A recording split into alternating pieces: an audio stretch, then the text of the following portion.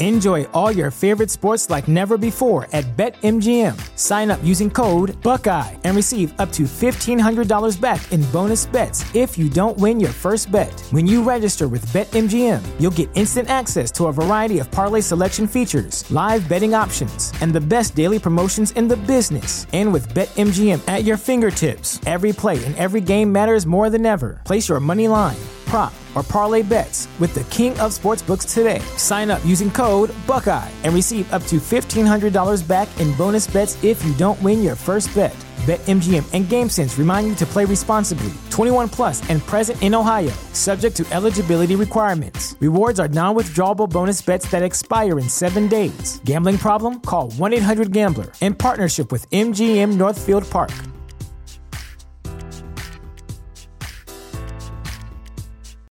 When you need mealtime inspiration, it's worth shopping Kroger, where you'll find over 30,000 mouth-watering choices that excite your inner foodie. And no matter what tasty choice you make, you'll enjoy our everyday low prices, plus extra ways to save, like digital coupons worth over $600 each week. You can also save up to $1 off per gallon at the pump with fuel points. More savings and more inspiring flavors make shopping Kroger worth it every time. Kroger, fresh for everyone. Fuel restrictions apply.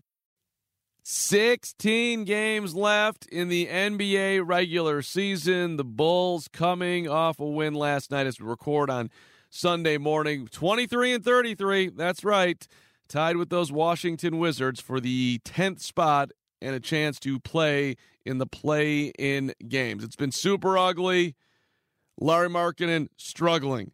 Coby White struggling. The Bulls struggling, ending a 5-game losing streak last night. Zach LaVine out of the lineup now. Health protocol.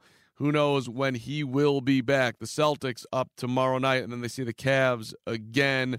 Couple games coming up with Miami. Ain't going to be easy, and who knows what's best for the Bulls. Missing the playoffs, moving up. We do our top 5 most disappointing Bulls moments towards the back end of the podcast today, because this has been a relative disappointment after the trade. Bulls going south. So have some fun with that. And really looking at the trade, I do have a little bit of an overreaction, but I think I'm going to be proven right in the end. We'll see. Coach A, David Edelman, Brian Beto coming up here. I think you're going to enjoy this one. Thank you for putting on the Windy City Podcast. It starts right now. Showtime. Markkanen, a confident stroke, and it's good! Oh, give me the hot sauce. Coby White, 2 for 10. That doesn't matter. Vooch, the big night, 25 points. We're not looking at anything. We're not thinking about Zach LaVine being out. We're not even looking at the regression of literally everyone on the roster, including Patrick Williams, who did play well last night for the record. But this is the Windy City Bulls podcast, and the Bulls beat the Cavs 106-96, improving to 23-33, damn it. And when you look at those standings, that's right. The Bulls tied with the Wizards for the elusive number 10 seed in the Eastern Conference. This is the race that we signed up for, gentlemen. I mean, Beto, look at this. Right back with it. Right there with the Wizards. Tied. Russell Westbrook, Coby White going head-to-head. This is just like I talked about this Bulls-Wizards playoff series last week. We got Noach versus Gilbert Arenas going on. We've got Pargo lighting things up. The rivalry is renewed between the Bulls and the Wizards for, like you call it, the elusive 10th spot. It's Victory Sunday, gentlemen. Let's soak it up. Coach A, when I was talking to you about doing this podcast, did you not realize that we were going to be on the edge of our seats to the end of the season? Oh, absolutely. We knew that this season was going to be excitement. From the first game of the season, I thought I shouldn't say that first game. I guess the third game of the season, the first two are pretty dismal. But I did think that the Bulls were going to have an exciting season and be a playoff contender all the way through. There you go. I think Coach A was trying to actually sell a real thing there. That, hey, this is look, there are now – I mean, at last night's loss for if I'm flipping over to the real side, that was a huge – or last night's win, that was actually a huge loss. You had an opportunity – to lose to a Cavs team who's chasing you. Zach's out. The season's over. You can't win that game. And then out of nowhere, these talented but yet dysfunctional Chicago Bulls come and get a win. We did not need that win last night. We didn't need it at all. That's who was rooting against him? Because I was. I kind of was there. I was thinking about it. I was conflicted. And then I tried to, it was Saturday night. I'm in a good mood. I was trying to think of the positives. And I was like, hey, at the very least, this is the longest I've been in a season before I started rooting against them in like 5 years. Because there's been a few years where right out of the gate, it's like, we just got to lose them all and get those ping pong balls ready. But on the flip side, last night was the first night I was actually conflicted about what I wanted the outcome of the game to be. You want the guys to do well, but if for some reason Darius Garland went off for like 40 or something like that and they lost, it wouldn't have been the worst thing. Coach A, were you watching live last night? Were you having emotions? I was unable to watch live last night. I was following it, and my emotions were kind of more kind of finally that they win. At some point, they're going to win a game, so they're not going to finish with the worst record in the NBA. And are they going to make the lottery or not? Are they going to end up with the top 4 pick? I don't think you can guarantee that. So I don't think I'm not necessarily cheering against them. If they were to get hot in these last 16 games and make the playoffs, I would actually prefer that. But the worst would be, as what you guys are talking about, is they go 6-10 to finish and somehow still make the playoffs, and then you don't even have a chance. You want to see some light at the end of the tunnel, I think, in these last 16 games. Right, being the 10 seed, winning the 10-9 game, playing the 7-8, and taking out who's ever there. That would actually be fun. I definitely would be celebrating on the Windy City podcast. But like being the 10-9, winning the 10 game or losing that game, or winning it and then losing to 7-8 and then just sitting there with like, okay, we don't have a draft pick. This season sucked.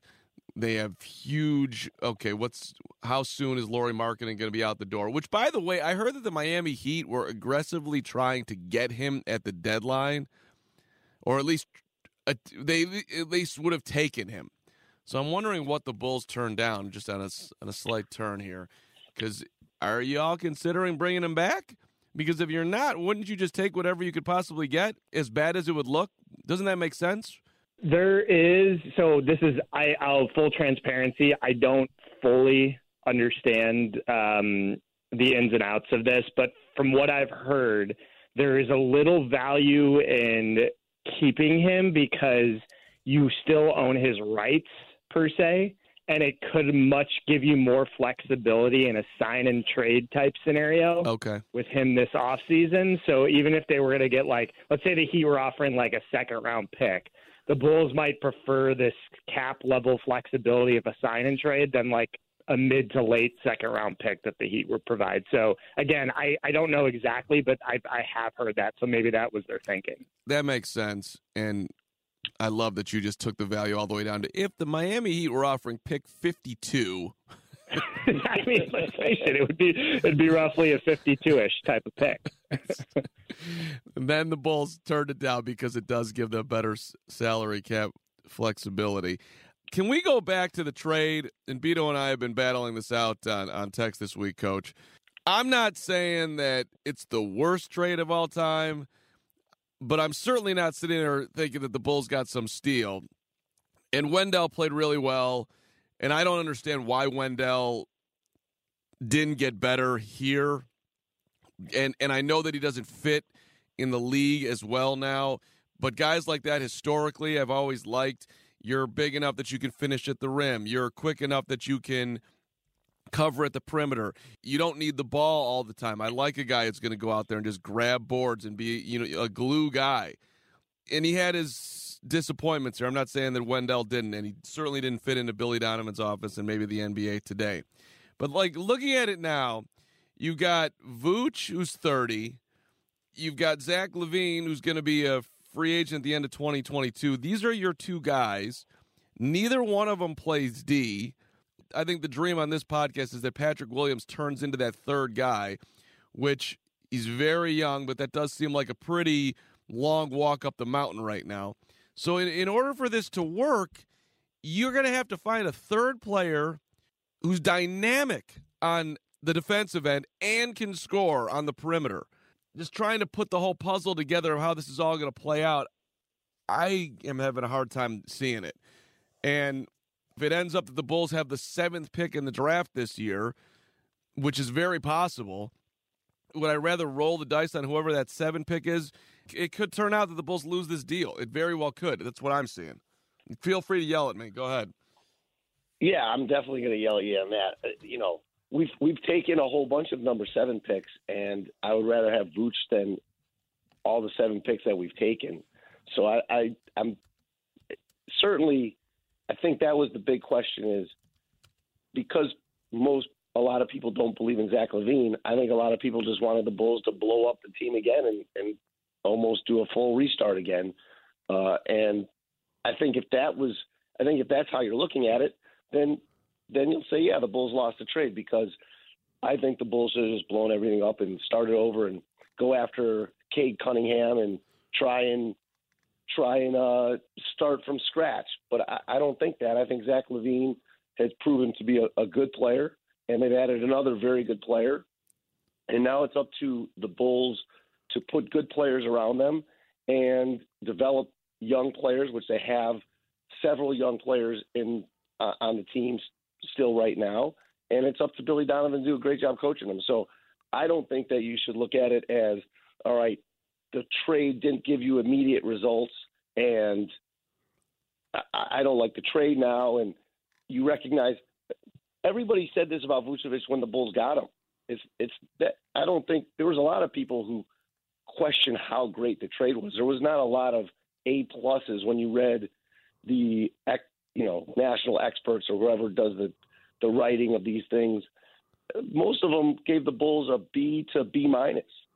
So there's a lot of people who didn't believe that bringing in Vucevic was going to immediately make them a championship contender, and I would agree with that, but it gives the Bulls an opportunity to go that direction rather than us hoping that 4 or 5 years from now we could do it again.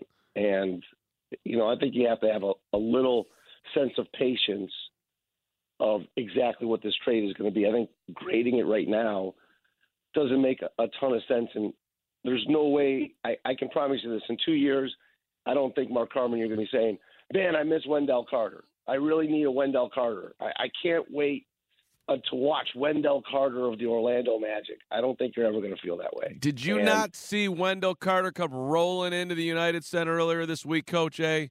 Were you not what did he have, 19 and 11?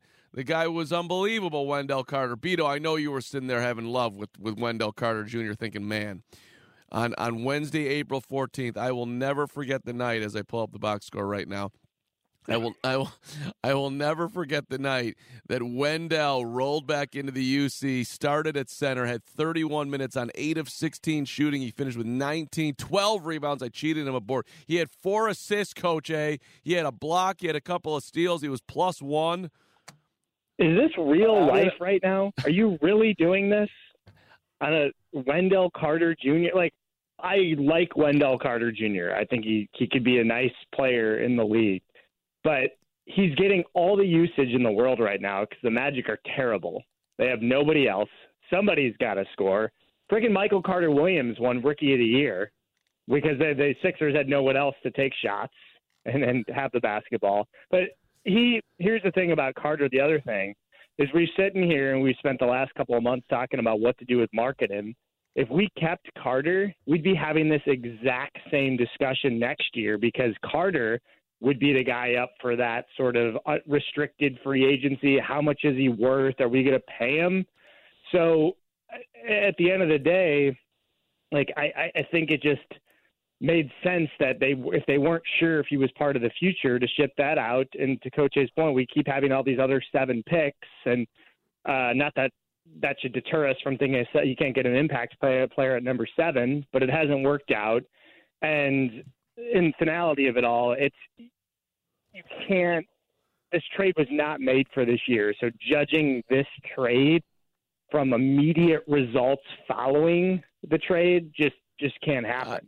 So it's not like Vooch has played bad. He's played well. Like, his numbers are good.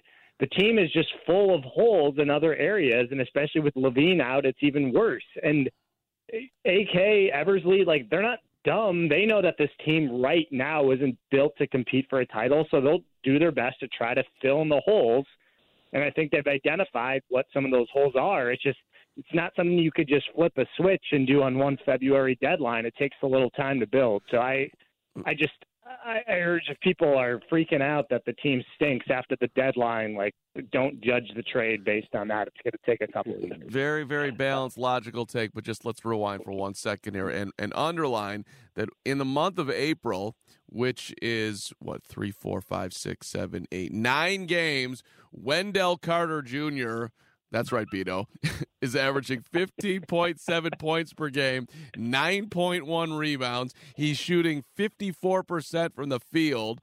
We need a segment every podcast called "Fun with Small Samples" with Mark Carman. This is Mark Carman lives in Chicago and nowhere else. You know, the Magic are like 1-8 in those 9 games. You know, the only game they won was the Bulls. No. They beat the Pelicans on April 1, Coach A, in overtime, 115-110. They're 2-7, damn it. And that included a 1, 2, 3, 4, 5. I shouldn't have to add that up because but that included a 6-game slide. But it was against the powerhouse teams like the Milwaukee Bucks, who Wendell had 8 points on 3 of 7 shooting against the Bucks with 7 rebounds. Listen, I like to live my life in the past. I have a hard time going forward, and all of a sudden I miss Wendell Carter Jr. That's most likely for me to look into the mirror and figure out why I'm having such a Wendell Carter Jr. loss moment right now. But I don't know if the Bulls move forward correctly. I think, look, you guys are saying the 7 pick. Okay, let's go look at last night. Would you rather have Colin Sexton going forward, or would you rather have Vooch? Sexton went 8 in 2018. Shai Gilgeous-Alexander went 11th. There's players that are already there. The Bulls just don't draft them. Just because we've sucked at picking at 7, maybe these guys won't. They certainly did. I think we like to believe they did well at 4 last year. You go back the year prior, you had Donovan Mitchell, Bam Adebayo went 13 and 14. Maybe in theory, I would bet on small sample size, Beto, that they actually know what they're doing in the draft. So I feel like there's a lot of pressure on, even though there's no one in the United Center right now, I think there's a certain level of pressure on Eversley and Karnisovas to win sooner than later because they've been so bad for so long. And as much as this has sucked, I don't want them to try to race to the finish line. Do what you think is right, and maybe they did, but that should be the philosophy. I think we probably are all in agreement on that.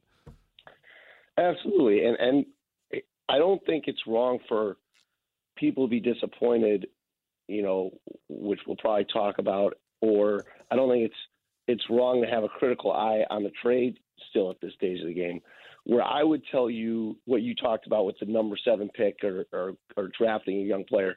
The Bulls, next year, the Bulls have 3 new players on the team right now, and that is Troy Brown, Kobe White, and Patrick Williams. All 3 of those players have to be different players than they are right now. They're all young players. Troy Brown was a first-round pick that we were able to get. We said, all right, we don't like Chandler Hutchinson. We're going to take our chances on Troy Brown.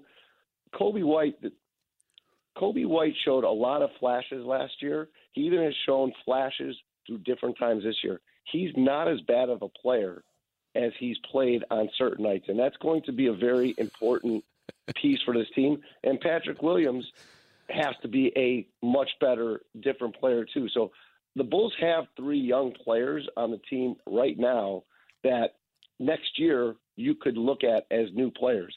And if they do happen, now that Lauri Markkanen has made his, contract level potentially. Look, Lauri Markkanen didn't sign with the Bulls because he didn't want 12 to 15 million, I'm sure. My guess is he was looking for 20 million or so. So now he might be worth 8 million. Now, right, he may be worth 8 million now, 8 to 10 million, and the Bulls may take that flyer. That's why Beto's right.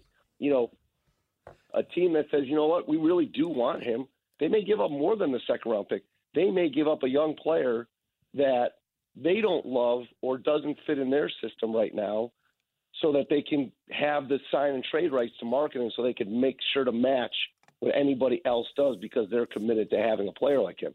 So there's still a lot of room for that, and the Bulls are also going to get, whether it's one or two other new players, because they're going to have $20 million in cap space, and maybe Spencer Dinwiddie is coming here, who sadly we had in our pockets 4 years ago, and the Bulls didn't recognize the talent that was sitting right in front of them. That takes talent to not recognize the talent, by the way. Well, that team was just loaded, though, right? They were just so good. They just didn't have a spot for them. Did you? I want to go back to marketing. Did you watch, Beto? Did you watch the post game last night with him? Say yes. No. Okay. All right. I didn't watch the post game. Well, this underlines how give us the marketing voice. Okay. Let's go. Let's get I'm waiting for it. Well, this just underlines how pathetic my life is. That on a Saturday night, I have nothing better going on than to sit there and watch the Lauri Markkanen post game after a win over the Cavs. I mean, seriously, Carmen, read a book, do something. I flipped the Celtics Warriors. It had the great finish right after the Bulls game, but maybe I should have stuck out for Lauri there. Well, it was interesting. Like hey, Lauri, Adam, and Stacy here. Maybe I can find the cut and put it in on the back end here. This is just big night for you. 6 of 12, 16 points. You had some crucial shots. Hit that big three that really sealed the victory. It's just a matter of me getting up. This is not the voice either, but of getting opportunities. He put it on opportunities. Dude, look in the mirror. Hey, guys, I've been really disappointed in my play when I shot 1 of 7 versus Memphis. I couldn't actually combined in the 2 games. I was 1 for 10 and couldn't make a shot. It's been a challenging year for me. I have not helped the team enough. Honestly, I'm just trying to look in the mirror and finish as strong as I possibly can to help us get wins and help us get in the playoffs. And I'm glad that I was able to contribute tonight. He's all hot and bothered that he's not starting, that he's not getting the ball, whatever excuses are going on in his mind that he thinks the grass is going to be greener somewhere else, they are all flowing out of him. I didn't like it. I did not like it at all. And I wonder how much Kobe White's doing the same thing. Dude, you lost your starting job. It wasn't taken from you. You lost it. And you lost it to Thomas Satoransky. So that's a problem. And you need to look in the mirror. It ain't like this young stud point guard was there that was pushing you. You lost it to an aging veteran who's a backup all day and is not good. So these guys, there's some the Cubs hitters. They're the Cubs hitters. It's Chili Davis's fault. It's Joe Madden's fault. Right. It's 60 Games' fault. I mean, can we get a look in the mirror here? When you get diminished in your role at work, do you blame your boss or do you actually start working harder and try to prove them wrong? And maybe they are, but and maybe he just knows the writing's on the wall and he's so angry at the Bulls for a million things, and he's probably thinking, you stuck me here with Jim Boylan and whoever and Fred Hoiberg, and now I've got a guy who for whatever reason is screwing me over too. Maybe he's got all this going on, but accountability helps in this world. That's all I'm saying. I mean, you know how I feel about those guys. I think the marketing situation's interesting, too, because they don't really even know what to do with him now, right? He's seeing time at, like, the 3 because they have a bunch of their best players are all, outside of Levine, are all in the front court. So they're still trying to get him minutes, and it's just not working. The Kobe White situation, I would think, is a little bit different. A, because he hasn't really made it known that, like, it's not his fault. He just, I think he's shown flashes, and while we rag on him, and I do it as much as anyone, I still, I think he's going to be a good player, and he's got flashes. I think sometimes he's just not always put in the best position to succeed because they have him facilitating because they have no one else to do it.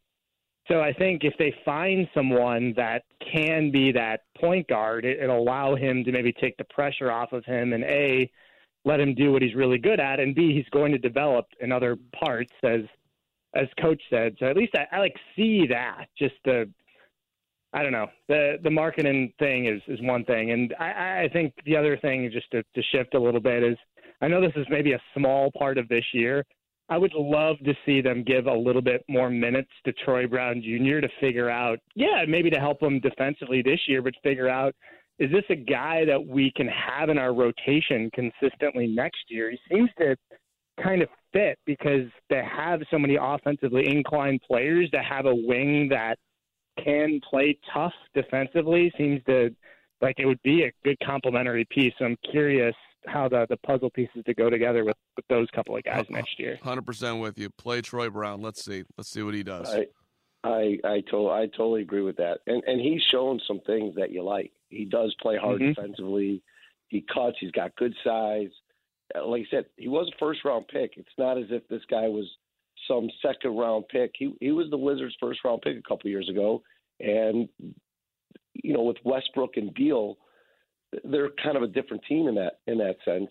So I would like to see the Bulls play Troy Brown a lot and see what he gives them. And that's why I say the Bulls have 3 players next year that I expect to be different players than they were this year.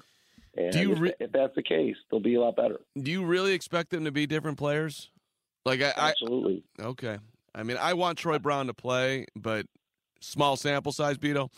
What I've seen so far, he looks like a rotational guy. Like he's not, I think he's going to. And I'm pro. Play Zach at the 1. Play him next to Troy. Let's see how that looks. You have no point guards. I don't mind Zach LaVine with the ball in his hand more and having a little bit of an inclination to get guys involved too. That's putting a lot on his plate and maybe unfair, but I'd like to see how that looks at least as we're trying things out at the end of the season. Although obviously LaVine's not going to be playing for a while, and that gives Brown more minutes. But he doesn't. I don't know. He's not jumping off the page. I think there's part of the reason why he was given up for what he was given up for. But I'm not saying he can't be a rotational player. But I don't have huge expectations, Coach A, that he's going to turn into anywhere close to a bona fide NBA starter. Maybe I'll be wrong. Well, I'm not saying a bona fide NBA starter, but let's develop him into Garrett Temple. He's got the player that you would like him to be right there as a younger player. If he could be Garrett Temple, which is at the end of the games, all right, you're going to guard the other team's score. You're going to guard Devin Booker, and you're going to make it hard on Devin Booker to score, which is what people forget, what Garrett Temple did in that first half of the season. Garrett Temple in the first half of the season was tremendous defensively. And I would love to see, can Troy Brown be that type of player and then hit some jump shots? He's going to have to improve his jump shot where when he gets a shot, like when Garrett Temple gets an open jump shot, you're not like, all right, he's missing that, right? Especially early in the year. Mm-hmm. Really early in the season when he was playing well for the Bulls, when Garrett Temple got an open shot, I'm not telling you, when he was making moves into a shot, he'd step back into a shot, or he's dribbling around and into a shot, or wasn't open. Yeah, I don't think that those are going in. He's not like Zach LaVine or a guy who's going to make those shots, but open. He's standing in the corner, ball is swung to him in a corner shot. Yeah, I felt like Garrett Temple was going to make that shot, and I bet his percentage was probably pretty good on those types of shots. We need Troy Brown to develop into that. We need Kobe White to develop into the player to show us those flashes more consistently, because there have been times last year, this year, where he can score 10, 12 points in a 4-minute span. He can get really hot, and some of it is even him creating those shots. And then Patrick Williams, 100%, he's got to be a way better player than he is right now. He surprised everybody with how NBA ready he was to contribute, but he's got to go from a contributor to someone you can count on. I love my favorite part of what you just said, Coach A, was that people forget about what Garrett Temple did earlier this year. Like, if Garrett Temple's Q rating in this city right now, is it -1,000? Like, if he... I love Garrett. That was a nice underrated signing, though, wasn't it? They didn't have much cap space. It was a good signing. It speaks to Coach A's bat. It's why he's Coach A, because that's just a winning player. It shows the type of guy that Coach A wants to have on his team. Give me the gritty grind. Yeah, you win with that guy. He's unsung hero, Garrett Temple. But that people may forget about Garrett Temple's contribution. Yes, they will. They will absolutely. if they knew of him or remembered him in the first place, right? Who the hell is Garrett Temple? Well, next year I'll be comparing Troy Brown to Garrett Temple all the time. I mean, I think it's a great comp too. You won't ever let us forget it, ever. I'll not let you ever forget. That is my guy. Do you remember last November when Garrett Temple came off the bench and he had that huge stop and put up 11 against the Utah Jazz? Wait a second. You're the guy last week talking about Elston Turner. Yeah. And how you loved how he got out. I know. Exactly. Now you don't like Elston Turner? No. I like What's Garrett. going on? I like Garrett Temple, and I love Elston Turner, and this is the beauty of this moment. You didn't call him E.T. You didn't even call him Elston Turner. You called him E.T. like everyone so on this good. podcast knows who E.T. would have been. And now I'm getting killed for the Q rating. There's no killing. It's underlining your brilliance. It's straight genius. As was E.T. last week. People, listen. If you listen to this damn podcast, you're going to remember Garrett Temple. If nothing else, right, Beto? Yeah, I'll never forget him. I'll never forget him. Like if somebody like tweets out 10 years, name a random bull, I'm not going to put Garrett Temple because it's not random to me because he's always going to be ingrained in my heart. Oh God, this is we got to get Garrett Temple on the show. Can we get that done? I don't know if we can get that done. The Bulls don't. I'm all for not bringing back Garrett Temple because I want Garrett Temple to go where he can win a ring. Let's throw him on like the Clippers next year or the Nets. Reunion with the Nets. Let's get this guy a ring. When Garrett Temple is standing on the scorer's table at the Barclays Center, we'll all be sitting here proud, saying we knew that this was coming for Garrett Temple. I'm stunned that the Nets didn't ask the Bulls to buy him out. Yeah, right. Coach A's pretext before the show was talk about our biggest Bulls disappointments, players, games, moments in lieu of the disappointing results after the trade. It hasn't been great.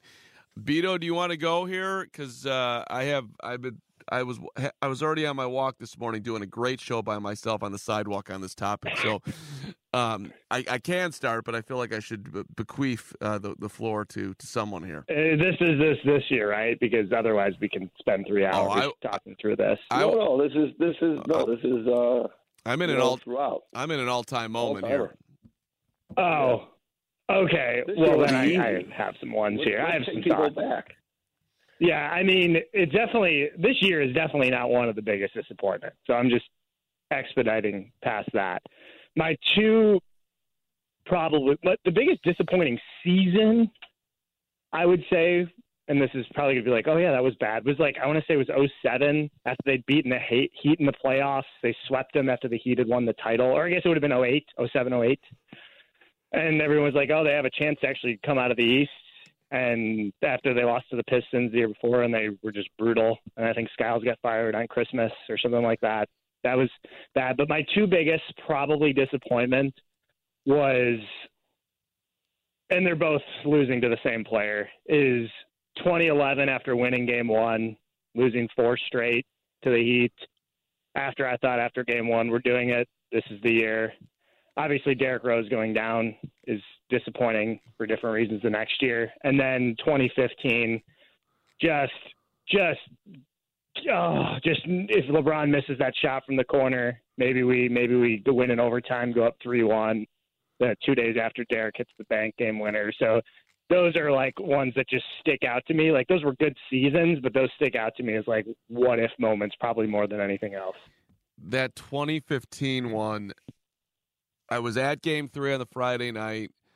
Yep. I was in as high up in the United Center you could be in the press box, and I'm the least professional guy ever. I'm jumping up and down after the Rose Banker, and like I think I hugged. You're the press box guy? Yes, jumping up and down. I think I hugged Phil Myers, which nobody's gonna know, but that's just a random media guy who was like, "What the fuck are you doing, hugging me? Like you're a professional." No, I'm not.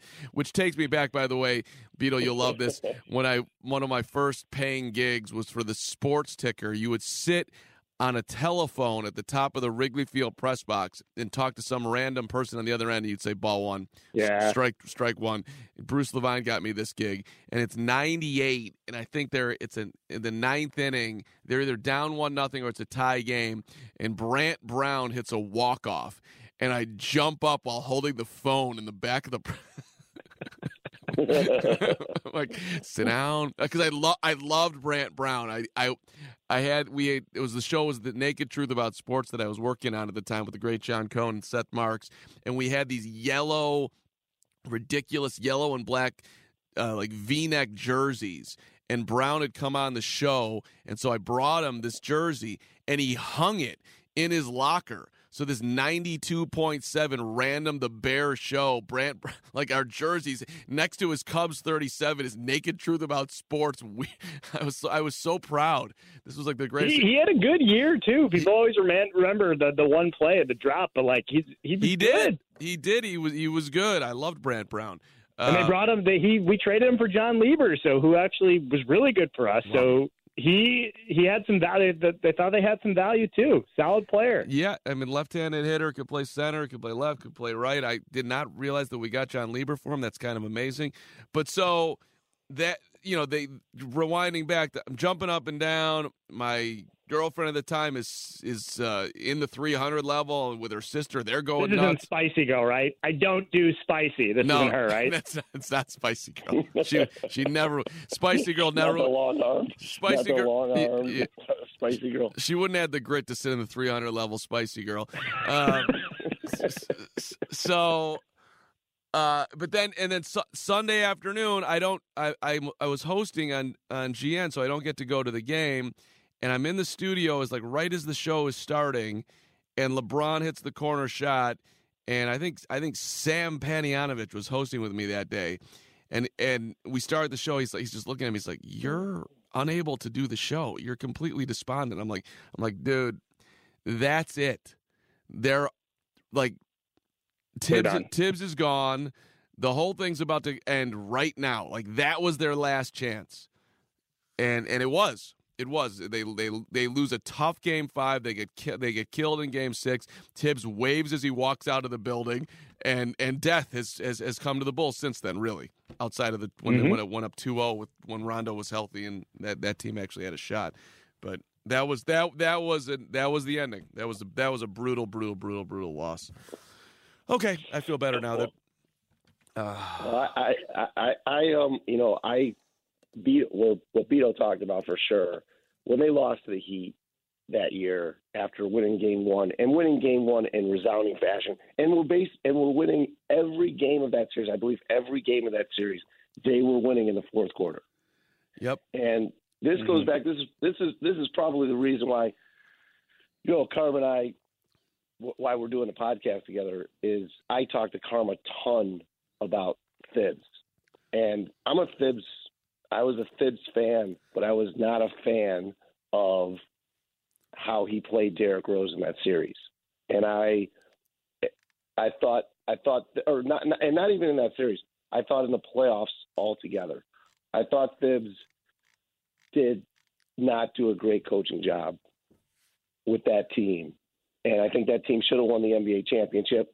I'll say that forever. I believe that team should have won the NBA championship.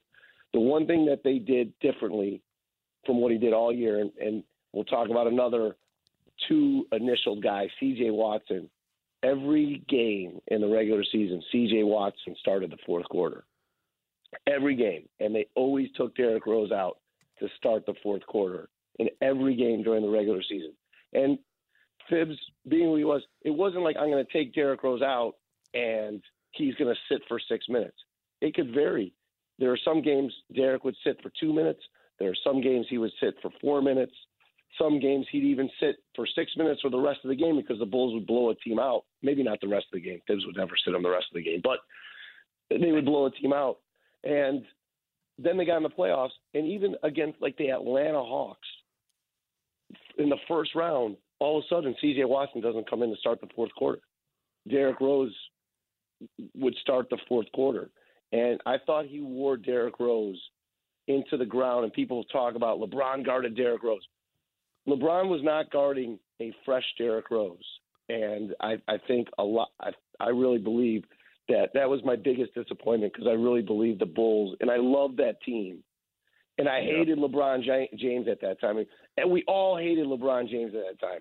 That was when LeBron had Cleveland, gone to Miami. Everyone was against the Big Three. Everyone was against this whole thing, and it was devastating. I think if you're listening, there's no way if you were a Bulls fan you were not devastated by that series loss. And then player-wise, I would tell you, I think it was in McDermott's second year, third year, whatever. It was probably his second year. Oh, my God. I was at a game. It was like the seventh game of the year. The Bulls ended up winning. And I realized that Doug McDermott was a bust. That was a huge disappointment. That was a huge disappointment. That was a huge disappointment because I thought McDermott was going to be. I think if people remember there too, people were excited. They got basically the best player in college basketball as a number 13 pick. They gave up 2 picks. They traded up. The Bulls were at that time still considered to be good, and everyone was excited for them to be a good team. And we got Doug McDermott. We got this great scorer. We got the best player in college basketball. And he was a total bust. He was a complete and utter bust, and that was disappointing. Was it the fact that he couldn't guard anyone, the fact that his jumper did not go down as often, the fact that he couldn't dribble the basketball? Which one stood out to you? The fact that one, he couldn't dribble the basketball and he couldn't get a rebound. Like they had to. So this game, the Bulls won. They won this game. I went to the game with my dad. And the Bulls won the game, and they were either 4-2 or 5-2. And the person who had to close out the game as a fifth starter was E'Twaun Moore. They had to play E'Twaun Moore to win this game. And I told my dad, I said, the Bulls don't have a fifth starter. They don't have a fifth player to put in the game right now. I said, Doug McDermott is a total, utter disaster. The fact that the Bulls, you think the Bulls coming in the season thought like, yeah, we need E'Twaun Moore to win? I said, that's a problem. And they didn't make the playoffs. That was the year they did not make the playoffs. And I said to my dad in the car, and he thought I was crazy when I said the Bulls might not make the playoffs. And he said, how could you say that? I said, well, if Jimmy Butler stays healthy all year, I think the Bulls will make it. But if he gets hurt at all, they are relying on him to do everything. I can't believe how much they're relying on Jimmy Butler to do everything with this team. If he goes down, I could see the Bulls going like 3-15 in a stretch without him. And it's kind of what happened. That level of analysis really gets me. Honestly, turns me on. That's so good. I loved every bit of that. And I was disappointed. Carm knows we went after each other forever, and I thought McDermott was going to be good. It's crazy too. It's like if you could shoot, you could stick around because we're talking about how big of a disappointment he'd be. He still got like an 8-figure contract from the Pacers last year or before last season. He did. So it's just crazy. But I agree. I thought he was going to be I thought he was a chance to be Korver-esque with more of a scoring presence than just shooting, and none of that obviously panned out.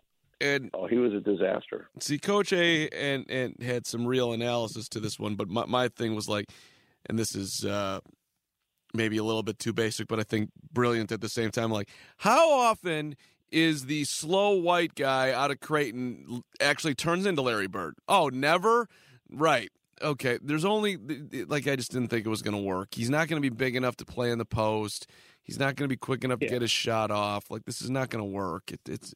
I just didn't think, I didn't think he was going to be a star. But if you recall, that draft was bad.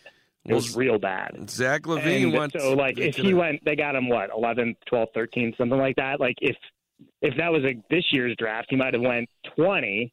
And the perception's a little bit different what he could do, but I just thought he could fill a role. I didn't expect him to be like an all-star, but I thought he could fit in well, have a long career. But I guess he is having a long career. He is, and he went 11, and Zach went after him. And Zach was, for the record, I mean, Zach played 1 year at UCLA. He played off the bench for Steve Alford. So, but if Arturas was there, ain't no way they would have taken Doug McDermott.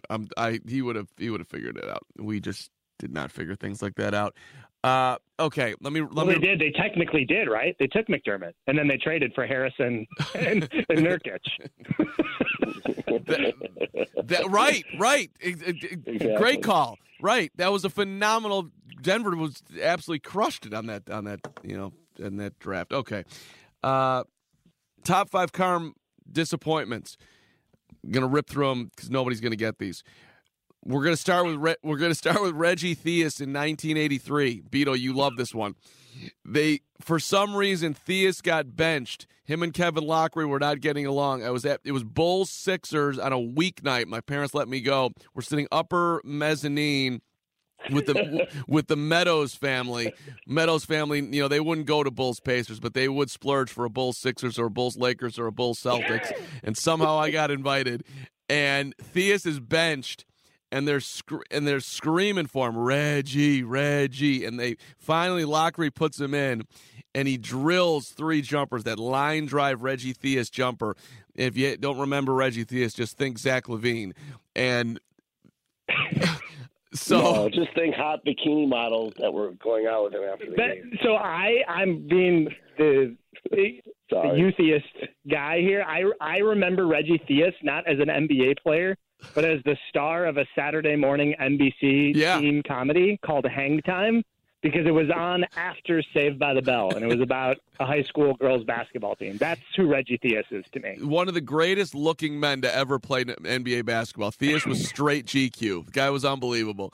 And I loved Reggie Theus because he was the best player at the time, and then it was like a window into, it's just life is unfair. Theus should be playing, and I was a really bothered 10-year-old watching the Bulls lose to Dr. J and company when Theus was being wronged by Lockery. So Theus never played with Michael, or did he? He did not. He where did he go after the Bulls?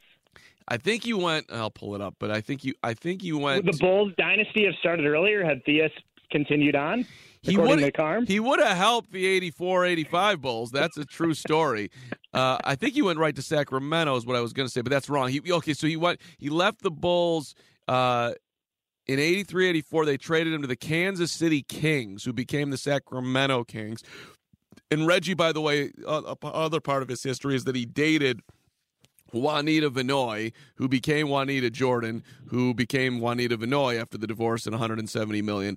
Maybe him and Jordan wouldn't have worked together. Yeah, probably not. No, but Reggie was a good player, man. In 82-83, he averaged 24 a night. If you go back to like old Bulls videos, if you do that level of YouTube, there is one like 2-minute and 30-second YouTube highlight of Reggie and the A Train, and they're playing the Lakers. They look like they're better than the Lakers. I mean, Theus is throwing like behind the back passes and between his leg, leave it for Gilmore, throwing it down. They were athletic. It was impressive. But okay, so that's the only thing I can say though. I can promise you, Mark. After the game, Reggie Theus had one of the greatest times. Like he wasn't as disappointed as you were. So you know. Okay, fair enough.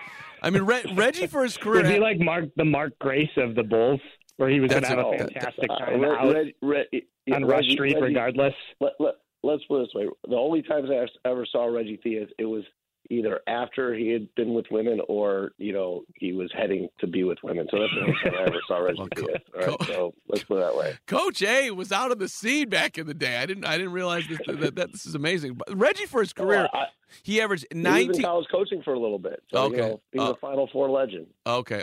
Oh, I got it. All right. He averaged 18.8 with the Bulls in 6 years. Then he played with the Kings for 5 years. What did he average? 18.8. Then he went to Atlanta, 15.8. Then he went to the Nets, 18.6. And then he went to Orlando, 18.9. Averaged 18.5 a game in, what is that? That's 14 NBA seasons. That's a pretty damn good career right there. All right, he's 63 years old now, Reggie Theus. So that was number one. Number two, Quentin Daly, when the druggy Bulls. Quentin Daly was so incredibly talented, and I was always rooting for him because he kept on every other week he'd be like, Quentin Daly has been suspended again because he was caught doing cocaine. And so I was just rooting for Q to shake his troubles. And RIP, by the way, made it to 51. And he couldn't. And then when Q was on the court, Coach A, you remember this. He was incredible, Beto, at getting off his shot. He could fill it up. Ben Gordon. He was Ben Gordon. He was a Ben Gordon type, except he did it in the mid range. Really like a lot of 15-foot shots that he somehow would just get himself free. He shot it off the glass, and they had on the old Bulls video scoreboard, they had the animated characters, and this guy would run out with his legs, and he would have the cue card, like the movie thing, like ready cue scene, and he would snap the cue, and then Daly would appear, and he'd shoot it off the glass, and it would be on cue. I loved Quentin Daly. And when so what was your disappointment? My disappointment was that they had to get rid of him because he couldn't shake his drug habit, and the guy was sitting at the end of the bench ordering sugar ropes and hot dogs from the ball boy to go to concession stands and bring him. That's a true story. The guy. I got to do that. I got to do that for Kenny Norman. I had to go get him a hot dog. Can you tell that story? How's that possible? So when I was a manager at Pitt, the NBA would schedule one game a season in Pittsburgh, and I would get to be the ball boy for those games. And so Kenny Norman was in the locker room, and Illinois guy. So I started talking with him. Whatever. He goes, "Hey man," talks to me for a little bit and says, "Go get me a hot dog."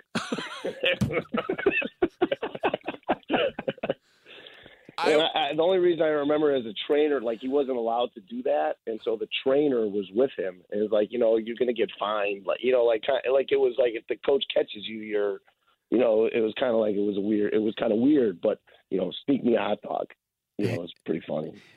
Which always that thing always amazed me because like some guys, if you're sitting in the locker room, like media guys, you get which the NBA this access it's so missed right now, at least for me and my just creepiness where I want to try to get to know guys, but they would you could be in the locker room for 45 minutes before the game. It was from 5:30 to 6:15.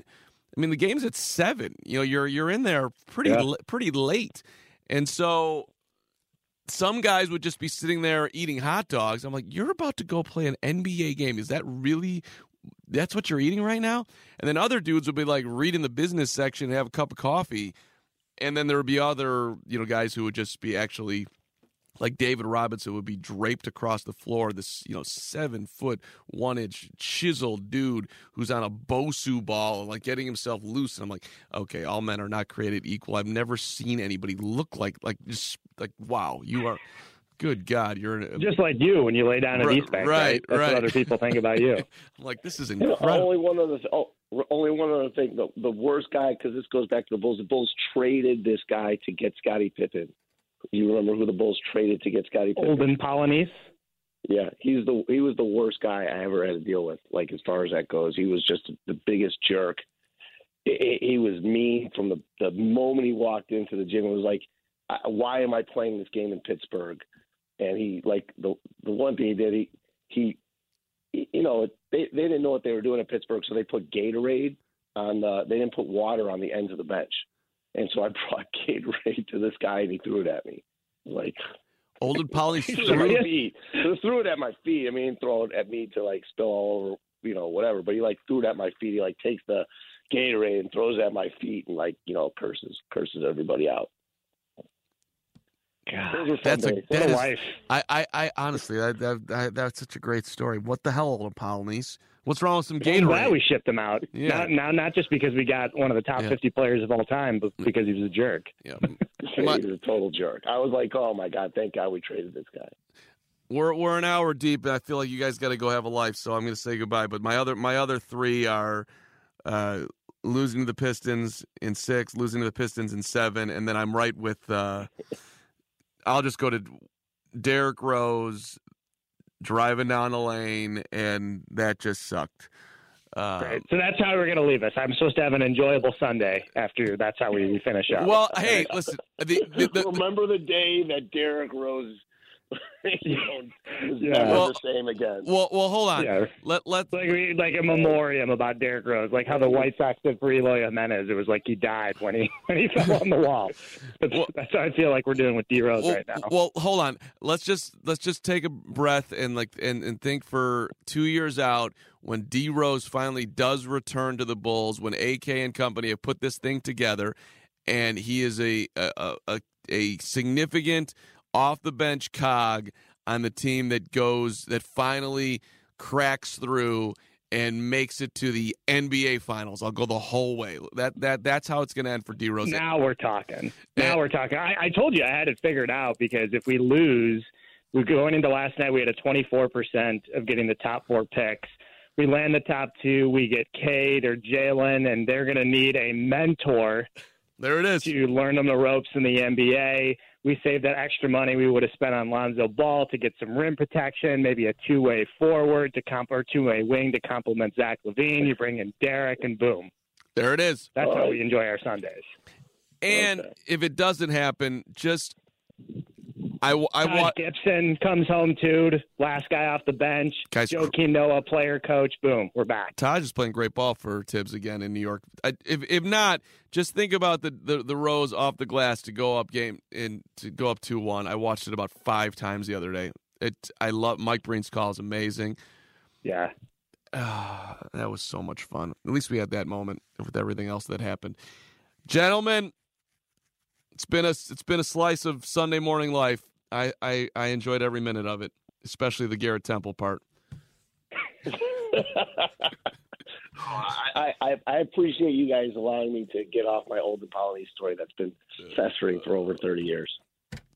Right. So I can't believe that in the last month, Coach A has gotten me to hate Golden Polynice and love John Starks. I can't wait for what's next.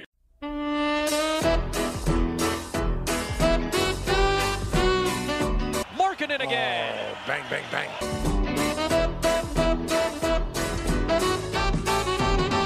Markkanen, a confident stroke, and it's good. Oh, give me the hot sauce. Big shot, Lauri Markkanen to go up 6. This program was recorded on tape for a live audience. You were more comfortable tonight. It seemed like you felt confident taking some of those big shots tonight. I mean, I've been doing the same thing I do every day. Just trying to stay aggressive. I got the opportunity today.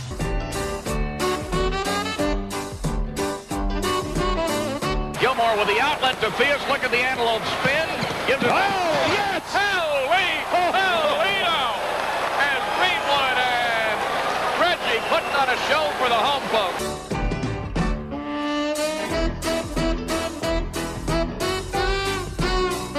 All right, here it is. There's the play. Watch Reggie draw everybody to him over the shoulder. And here it is. Boy, you don't see that in his career. Slammeroo down it goes.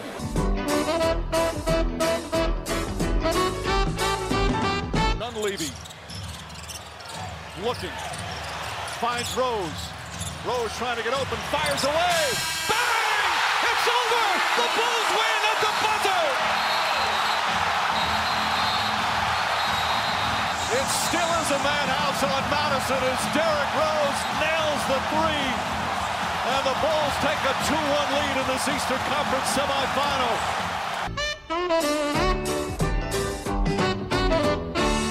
And in play to Rose at the top of the circle. Rose for the winner. Up. Yes! Yes! Win! Yes! Win on a banker at the buzzer. Derrick Rose has won the ball game. The Bulls have won the ball game. They will have to review it. Rose they will review it. 96-game winner. Are you kidding me?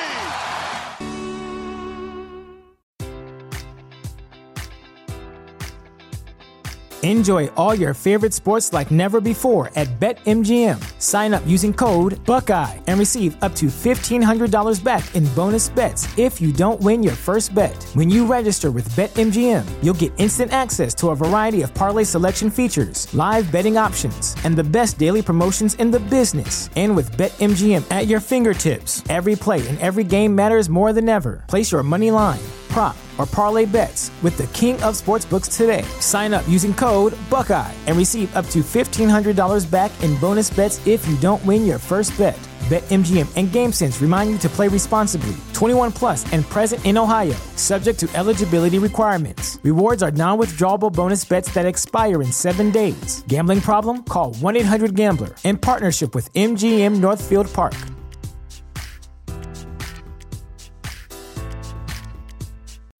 When you need mealtime inspiration, it's worth shopping Kroger, where you'll find over 30,000 mouth-watering choices that excite your inner foodie. And no matter what tasty choice you make, you'll enjoy our everyday low prices, plus extra ways to save, like digital coupons worth over $600 each week. You can also save up to $1 off per gallon at the pump with fuel points. More savings and more inspiring flavors make shopping Kroger worth it every time. Kroger, fresh for everyone. Fuel restrictions apply.